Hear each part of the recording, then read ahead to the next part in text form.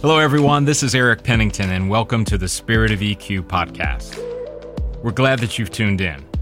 A few things we wanted to tell you at the beginning of the show, and that's this podcast was created to be a tool to help you, primarily to discover and grow your EQ. Science and our own lived experiences confirm that the better we are at managing our emotions, the better we're going to be at making decisions, which leads to a better life. And that's something we all want. We're glad that you've taken out the time today to listen and hope that something that you hear will lead to a breakthrough.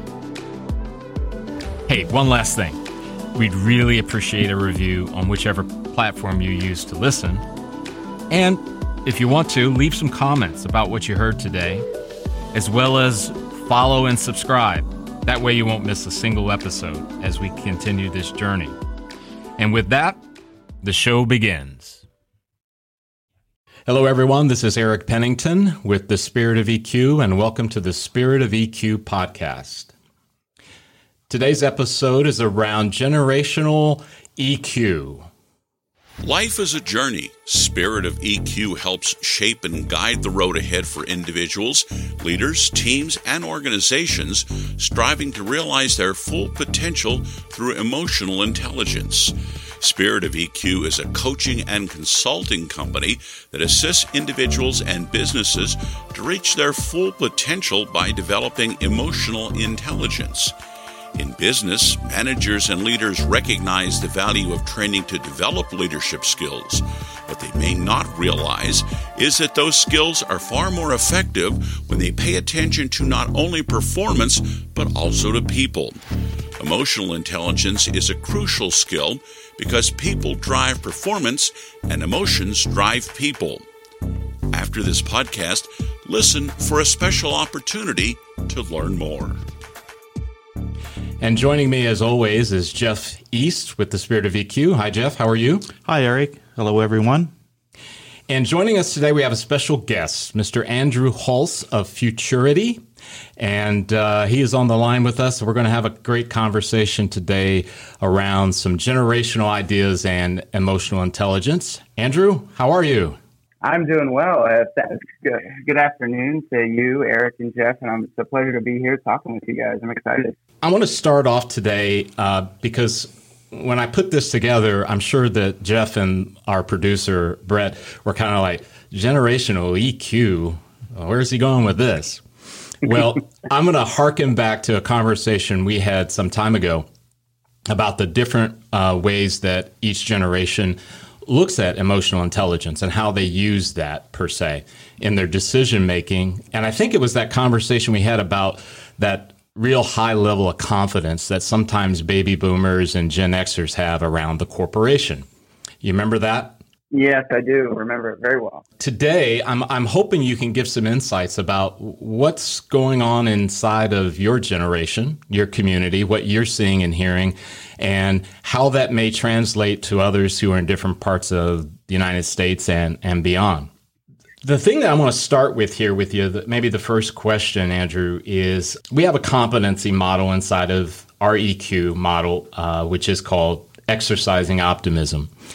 Exercising optimism is maybe pretty straightforward, and I do believe, Jeff, we even hit on that on one of our episodes at one time. One of the early ones. Yeah. So with that, where do you see the millennial generation as it relates to optimism? How optimistic are you and maybe those that you know who are in your generation? And I kind of gave it away. You're in the millennial generation. So so from that perspective, what's the optimism looking like from that perspective? Well, hopefully I can shed some good light on the millennial generation. I know that's been the past couple of years.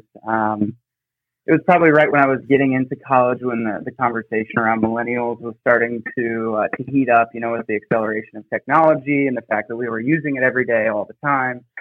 But I think that it's not necessarily as black and white as some of the other generations might like to see, I guess, the general term optimism. So I think myself personally, I'm a really optimistic person. I'm very extroverted. I'm happy about everything most of the time. I often tend to see things as very much glass half full. But I think that optimism for millennials isn't necessarily just, yes, we're optimistic about work. Yes, we're optimistic about life. I think we're optimistic about different parts. I think we compartmentalize the work and life into many different aspects. Mm-hmm. If we're talking about life, where the world is going, I would say millennials, in general, we care a lot about the impact that we're having on the world that we live in, on the environment, on our the political landscape that we're in right now. So I think that we're optimistic in the things that we have the ability to do.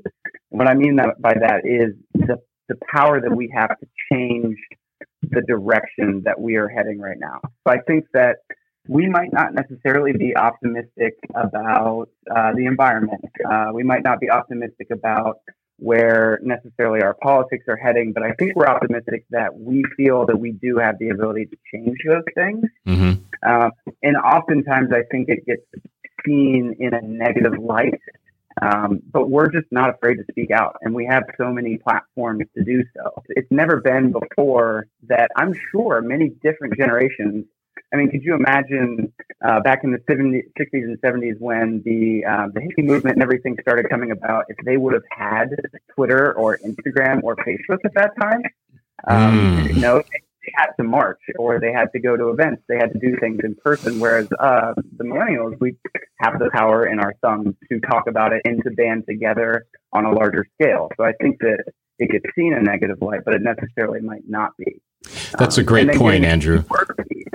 Yeah, I appreciate that.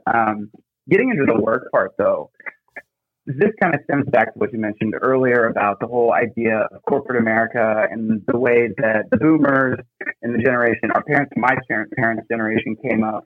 I don't think many people are necessarily optimistic about corporate America.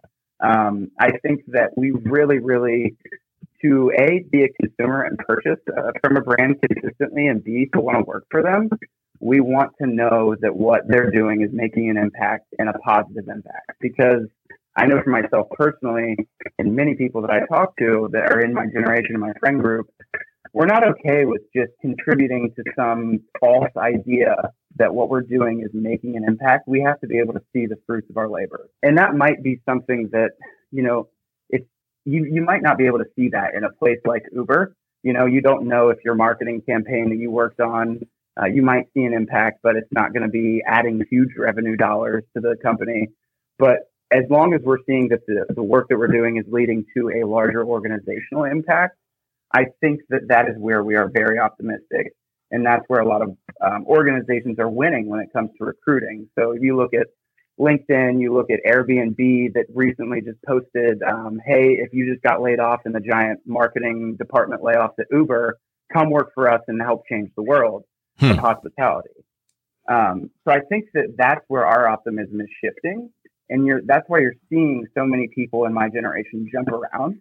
And it's funny because my parents and my grandparents, I love them. But man, when I first started my career, they were tied in knots about how I was approaching the stuff I was doing, the risks I was taking, and, not necessarily sticking out a job if I felt like it just was a terrible fit.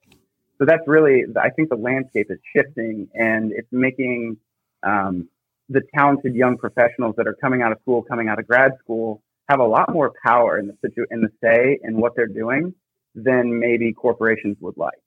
It's interesting. Jeff and I have talked about this many times on the show about, when you encounter circumstances that are not necessarily what you want them to be, EQ has a way of helping you kind of manage how you look at them and how you manage them. And you said something there that really kind of triggered it a bit for me, is that how do we maneuver when things are not looking the way that we want them to? And obviously there's some things that are out of your control, and then there's some things that are. And I think based on a lot of what you were saying there, you can use optimism to fuel you even in the stuff that doesn't necessarily make you feel so good. Would you agree with that, Andrew? Yeah, I would. Absolutely. So in work and life, obviously it's a mixed bag, right? From the millennial generational point of view. And Andrew, you know this about me in our previous conversations. I do believe the millennial generation does get dumped on a little more than most others, with all kinds of stereotypes and the like, which is probably what the baby boomers did to the Gen Xers, and probably the greatest generation did to the baby boomers, and on and on and on it goes, right? So one of the things that I wanted to kind of open up a little bit, if you had to give some advice to someone around a struggle with negativity, because oftentimes if you're not optimistic, there's a good chance you might be pessimistic, right, or negative. So when you encounter the negativity, what are some of the things you typically, maybe try to point out for folks if they're really trying to kind of get out of that rut? Yeah, it's funny that you bring that up, because I recently actually posted something on LinkedIn around this topic of negativity, at least professionally. But I think both professionally and in your personal life, if you're truly trying to get away from a negative mindset, you have to make genuine, hard decisions and you have to commit to it. Because if you're in a negative space, there's a good chance that your environment is playing a huge part to that. So when you hear people being negative, they're complaining about a situation or all of their situations and the things that they experience in a day-to-day, they're seeing it with that negative lens in a pessimistic way. And I think that your environment plays such a huge part in that. And that would be my first thing, is evaluate your surroundings, evaluate your personal life. Are you interacting with good people who are working towards a better goal, are supporting you and your goals and what you're trying to achieve? Are you consuming content that is negative? Because if you're on Twitter all day and you get down a political thread where people are just arguing back and forth, it is impossible not to get sucked into that. So I feel like cutting those things out are super important. And then also considering that in the professional workplace. And this is where it can get really difficult, because depending on the size of the organization that you are working in, it is probably inevitable, if you're working at a larger organization, that you might have some negative coworkers. And I've talked to people who are like, yeah, every day I come in and by 12 o'clock, Jean over there in her cubicle is just going on and on about this customer and everything that they're doing, yada, yada, yada. At that point, it's am I on the correct career path? Am I in an organization that can support that?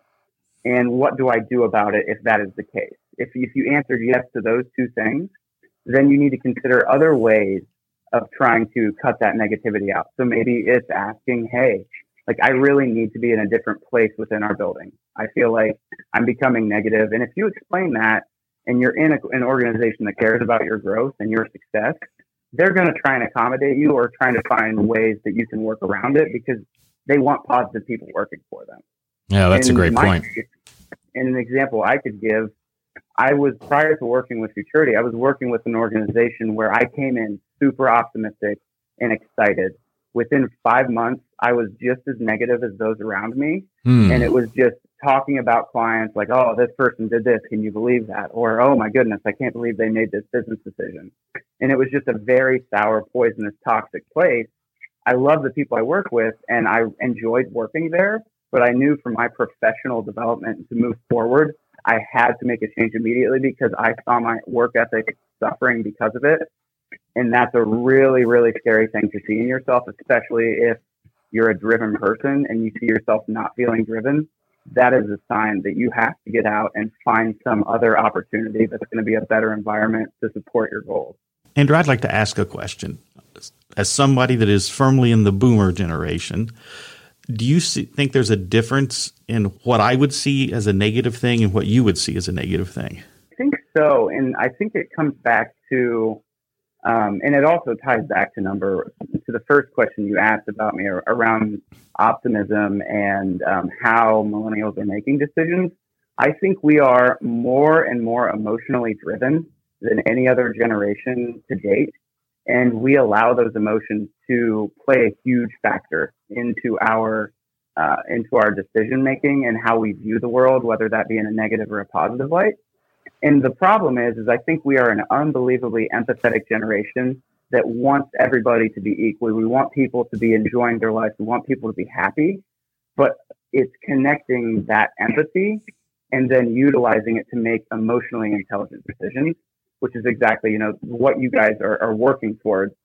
I think that's where the disconnect is. And what can happen is it can lead for someone to make an irrational decision based on good foundations. They just handled it in the wrong way. So I think that when we're seeing things negatively, we're looking at a lot of different angles, and it's much more of a tertiary color. It's not just black and white. It's shades of black, it's shades of gray, it's shades of black, it's shades of white.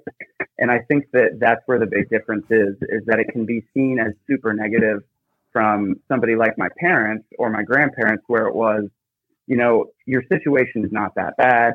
Why are you acting like this? And it's because, it makes me feel really bad. It might not look bad, but I feel terrible. And I think that's where the big difference is listening to emotion versus stifling it until it's unbearable. So when somebody in my generation tells someone in your generation to suck it up, that's probably not going to help.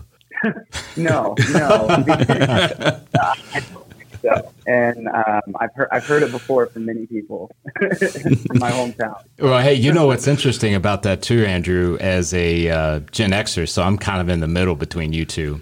One of the things that, when Jeff used that term, just, hey, suck it up, and some of that is colored by what certain generations go through, and I'm talking on a larger scale, whether it's a war, whether it's an event like 9/11, fill in the blanks. I think each generation has those. I was old enough to be aware of the Cuban Missile Crisis, where we didn't know if we'd be alive the next day. Yeah, and I think some of that shapes that. Now, the beautiful part about EQ, as we know, right, is that it is learnable and learnable and learnable. So it wouldn't be okay for a millennial or a Gen Xer or a baby boomer to say, well, this is just how I am. This is just how our generation is, because that's quite frankly a cop-out, right? So you mentioned there about decisions, right, as it relates to what somebody does when they're faced with struggling with negativity. And that's a real key part of emotional intelligence, right? And again, Jeff, I know we've talked about it tons and tons of times. I think 6 seconds, our preferred partner, has it simply as being smarter with feelings. Mm-hmm. I've kind of used the definition that it's managing my thoughts and my emotions so that I can make better decisions.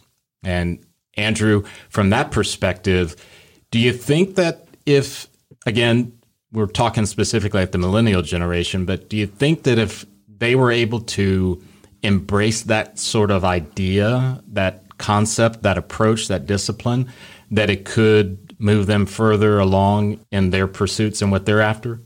Yeah, I think 120%, because, I think that with maturity and moving forward in your life comes that perspective that is so important to, in my opinion, that's kind of like the bridge between somebody who's empathetic but reacts emotionally too often and someone who is able to evaluate their emotions and use it to drive a better decision and harness that power. Mm-hmm. And I think perspective sits right in the middle. So I think that if more of my generation would have the gratitude and perspective to understand that other generations, because we've dealt with crises before.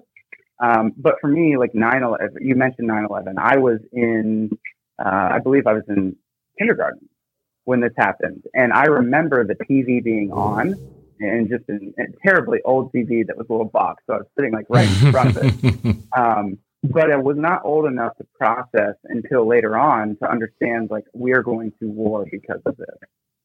So I think that not having that perspective of what a truly terrible time can be like and what it feels like is one of the reasons that maybe many people in the millennial generation aren't as grateful for what they have, or they don't have that perspective to understand that times are good. Mm-hmm. And I think that's really the limiting factor. And I think where a lot of the frustration comes from with the other generation.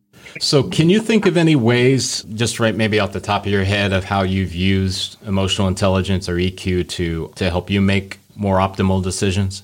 And let's go personal and real, whatever you feel comfortable sharing. Okay. How about that? Yeah, I've got some really great examples, and one of them was last night, but I'll save that. So professionally, I think that one of the reasons that I love being in client services.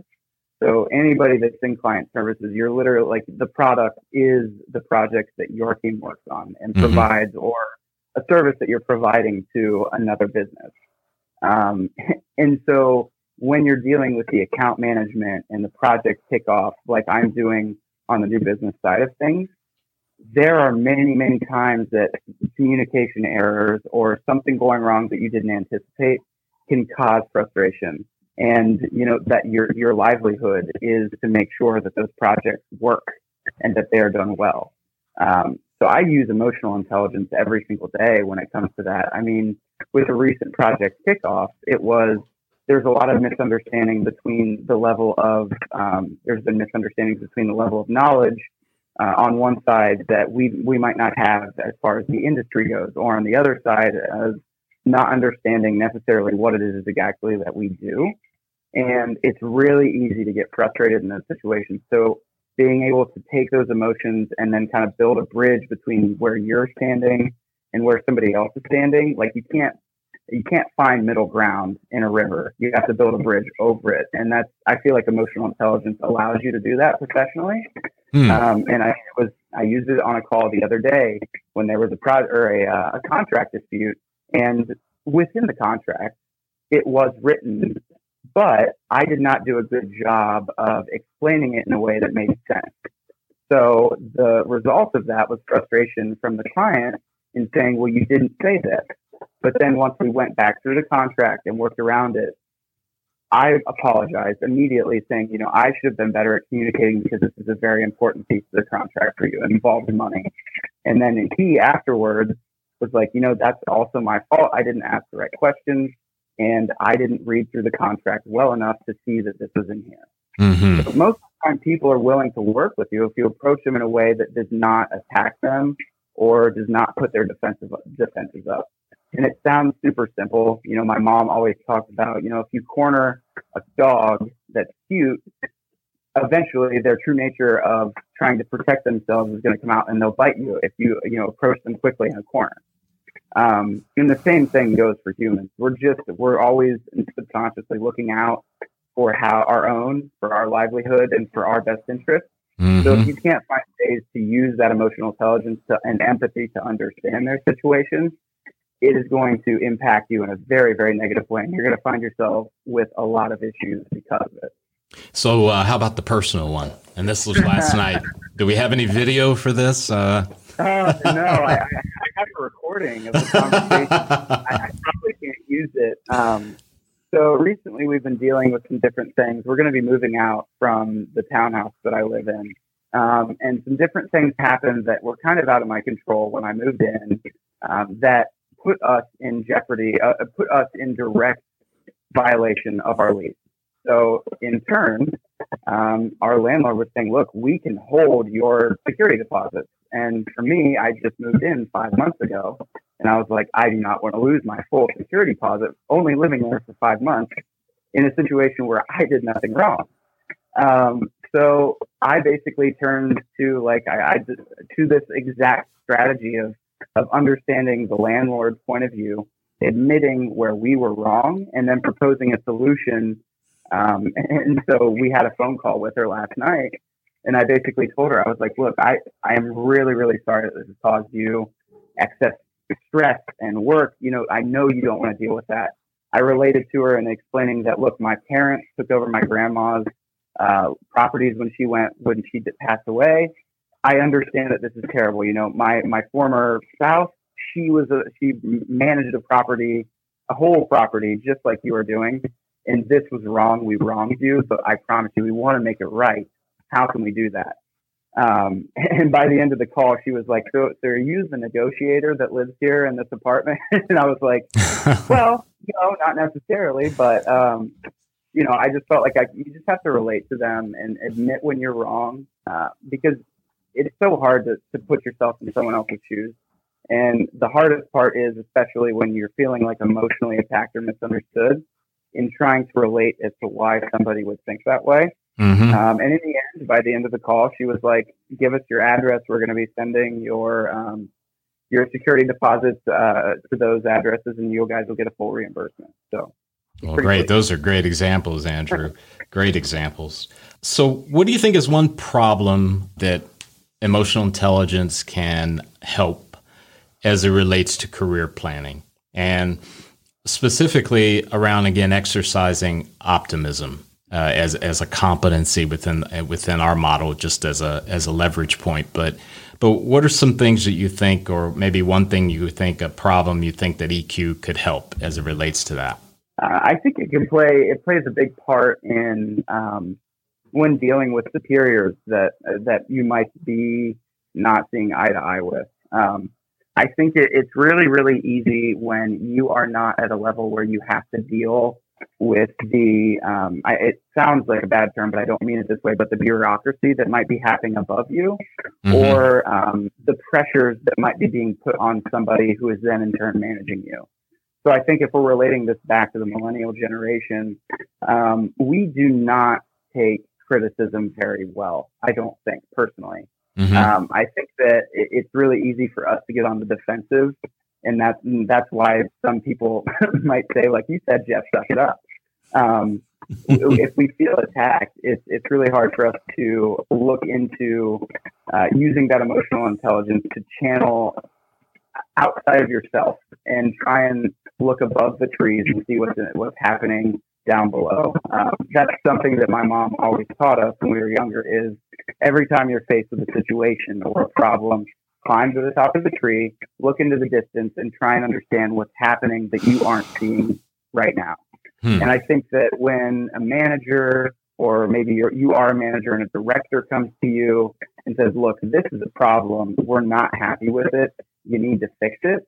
It would be really, really easy to just take all that in, get upset, and then dole it out on the other people on your team or that you're managing, or to harbor bad resentment against somebody else and let that sour the relationship moving forward, instead of digging deeper into what it is that's happening by just simply asking and trying to have an intelligent conversation, or by looking at what's happening and just even considering. It doesn't even have to be an interaction. You just have to think, okay, so we missed our numbers because of this, and this person is directly accountable to this giant number. I'm sure that they're dealing with a lot of other things, as well as potentially other business units taking credit for something that they may have done, or saying that they're at fault for something that's happening. So just because somebody else doesn't potentially use emotional intelligence in interactions, if you're able to harness that power that you possess, it makes your world a lot easier, because misunderstandings are kind of at the root, in my opinion, of all relationships that turn bad at the start. That's interesting, Andrew, because you just added in something I think is real important, and that is empathy. And I know, Jeff, again, something we've talked a lot about. It's one of the most important things I think we've talked about. Yeah, because the idea of understanding what that manager is dealing with that director, or fill in the blank with any other example. Another thing that I thought about too, Andrew, I don't know what your thoughts are, but when I think about, exercising optimism, and then, also those that maybe are prone or kind of in a rut of negativity, I've used this example before that all human beings we're painters, we're artists. And each day we're given a blank canvas, and we've got all the tools necessary to paint whatever the portrait or the scene might be. And every day those paintings are being put into a museum, and they're on the walls, and they're walls that they have our names on it, right? Mm-hmm. And anybody that you work with, your family included in the personal life, they see that. They get to know, are the paintings that I make beautiful to look at? Are they positive? Are they inspiring? Or are they gloomy? Are they dark? Are they kind of depressing? Or, fill in the blank with whatever would be the negative. Now take that example and imagine if you're in that negative place and you want to get some coaching or mentoring from someone else inside of your workplace. And keep in mind, that person has seen your museum. They've seen it every day. Now, I'm the kind of guy, because of my empathy levels, I'd want to give them a shot. I wouldn't want to prejudge, but I could not help but think in the back of my head, this person has painted so many negative portraits. I'm not so sure this is going to be good or it's going to be right.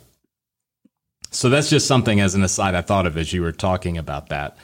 Kind of moving on here, who is inspiring you right now, whether it's recent history, and why? It's not a trick question either, Andrew. It's, I could be, I definitely have to say that when you and I first interacted, I kind of had not thought of emotional intelligence until, even before everything that you're doing now. You were probably one of the most optimistic and positive people who is implementing this every single day in your life. And Andrew, I need to interrupt you. Brett, who does he send the check to again? Me. Sends it to me. I have to listen to this. See, Jeff is over here now, just like rolling his eyes right now, Andrew. I know. I have to. Thank you. That was the proper response. Thank you for saying that, Andrew. But continue. So I think that you were somebody that really put this on my radar initially, and it couldn't have been more opportune. Just absolutely divine timing, because by the time after our first conversation, within a month, I had just lost my job at a place that I thought was like my ticket to the top. So when that happened, I found myself like that was the most negative following 2 to 3 months of my life. And I had never really experienced being like kicked in the teeth like that, to say. So it was really interesting to see how difficult it is. Because like I can truly say that I understand that it is hard to use emotional intelligence when things aren't going well. It is probably one of the most difficult things to do, because everything in our head, there's even a chemical that is released when something bad happens to you that literally makes you nonstop think about it. And it's like, how do you get past this almost naturistic instinct to be negative and to get upset? So that was a huge piece in my life that really inspired me to try and get past that and to make better decisions and to use that to basically be a springboard for my story, which is, it now kind of has. Mm-hmm. But then I think on a larger scale, I'm incredibly inspired by the professional community that I'm connected with, both in person here in Columbus as well as on LinkedIn. And I've been very, very intentional about who I'm connecting with and who I'm following on there, because, the professional part of me is such a huge piece of my life that any negative or toxic person can spoil that entire positive pool, in my opinion. Because if I see a negative post in the middle of the day, it ruins anything else, any other content that I'm trying to consume and learn from. Mm-hmm. But everybody so unanimously has been using LinkedIn in the way that they envisioned it to network, to connect with people, to find jobs. I follow a couple different HR leaders on LinkedIn that are probably the most helpful, positive people. These people have millions of people following them, hundreds of thousands of likes on their posts, and they're using it to help professionals who are in a bad position, who have had some bad luck, to get new jobs and get the careers they ever wanted. And it's unbelievable to see people like that, and surprise, they're HR professionals, so they know all about emotional intelligence. Right. But I think so that's another piece that's been hugely, hugely inspiring to me. And one other person who recently came into my life through Futurity, it was a mutual connection.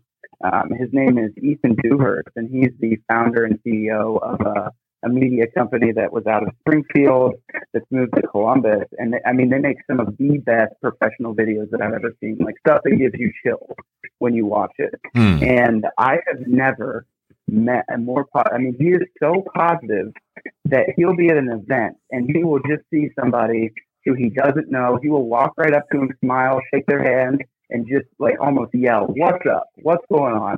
And he just brings this energy that you can immediately see that person who is standing alone and feeling awkward just completely reciprocates it. And he builds relationships like that just through that positivity and that just glow that he has about it. And I mean, he's been working like 18-hour days for the past month because they have so many projects going and he's so invested in what they're doing. And he called me the other day and he was the same exact person. He wasn't changed at all. He's like, we're getting through it. I mean, just so optimistic about most people. If they don't have sleep, there's not a whole lot of optimism that you're going to pull out of them. Mm-hmm. But it's like it refuses to let any of that negativity come out of him. And I've literally never seen him be negative. And it's been incredible to see because he's 1 year older than I am. Wow. And for somebody that close to me in age doing something so huge, and it's just great to work with him. And I've totally become a better person and a better professional and having the opportunity to collaborate with them. Wow, that's awesome. So I usually do this at the beginning, but I'm going to do it at the end for this show. So Andrew, tell us, what is it that you do professionally and about your company, Futurity? So I am the business development manager here at Futurity. So I manage and oversee all of our new growth activities, whether that be like inbound content creation or straight sales and finding new opportunities, networking, getting out to events, that sort of thing, meeting new people, as well as managing channel partnerships like the ones that I just mentioned to you with Champion City Media.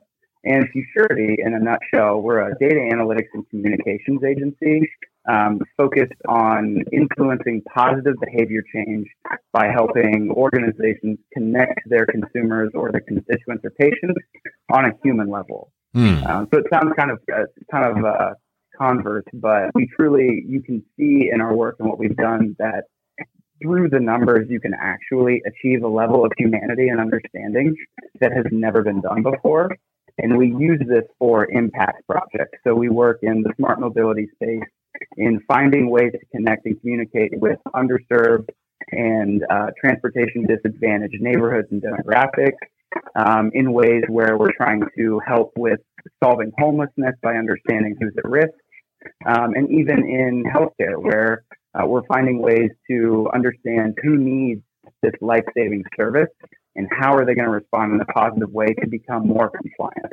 And how do we get them to interact in a way that's going to make them healthier, even though they may not trust it, or they may be scared, or they might not know what to do. And it's almost like using that kind of emotional intelligence within the communication strategies by understanding who people are at the core at scale. That's awesome. Andrew, I cannot thank you enough for joining us today. This has been a great show. Your insights are very, very positive, and I think it'll go a long way for our listeners to hear your viewpoints. So we really appreciate it. Yes, thank you, Andrew. Yeah, absolutely. Thank you guys so much. It was an absolute pleasure, and it was so much fun talking to you guys about this. All right, take care. Thanks for subscribing and listening to the Spirit of EQ podcast with Jeff East and Eric Pennington. Spirit of EQ is a preferred partner of 6 Seconds, the Emotional Intelligence Network. 6 Seconds is a nonprofit organization researching what works in emotional intelligence.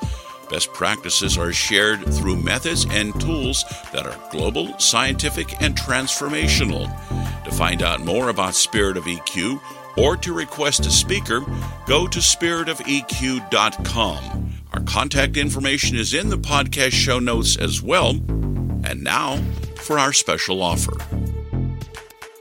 Hi, this is Jeff again. I just want to let everybody know that if you have any questions or want more information about anything we've talked about, just send me a quick email. And my email is jeff@spiritofeq.com, and I'll get right back with you. Thanks. Hi, everyone. This is Eric Pennington with the Spirit of EQ. I'm not introducing a new episode today. I'm here to tell you some things that might help you. Jeff, you're with me as always. So yes. How do people get in touch with us? Well, the best way is just send us an email at info@spiritofeq.com. That's awesome. Jeff, I was also thinking about reviews, and I'm notoriously bad at asking for them, so reviews on all of the platforms wherever you get your podcasts? Yes. Do you think that'd be good? I think that would be great because, one, that will help us learn how to make better ones. And it's always good for us So to hear. we're not the perfect podcast hosts? We're close. Okay, all right. But not, still, not totally we want perfect. your feedback. We want your feedback. But it also might let us know a new subject. Hey, we need to dig deeper into that. Yeah. So let us know what you think. Cool. We really appreciate that. As always, too, there is social media, LinkedIn, Facebook, and we also have a YouTube channel. Those also have mechanisms or options for you to be able to leave a comment, a like, or those kind of things. Just want to make sure that you know how to get in touch with us. Right, Jeff? Right. We appreciate you all. Thank you. Once again, we really appreciate you tuning in today.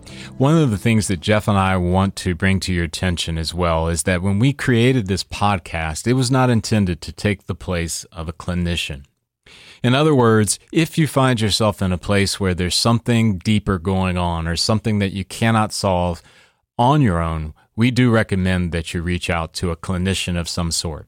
This podcast is purely opinion-based, and it is rooted in the desire to help you along your path in whatever way we can. However, it is never going to replace, nor should it ever be looked at as a replacement for clinical help in any way. Thanks again for tuning in.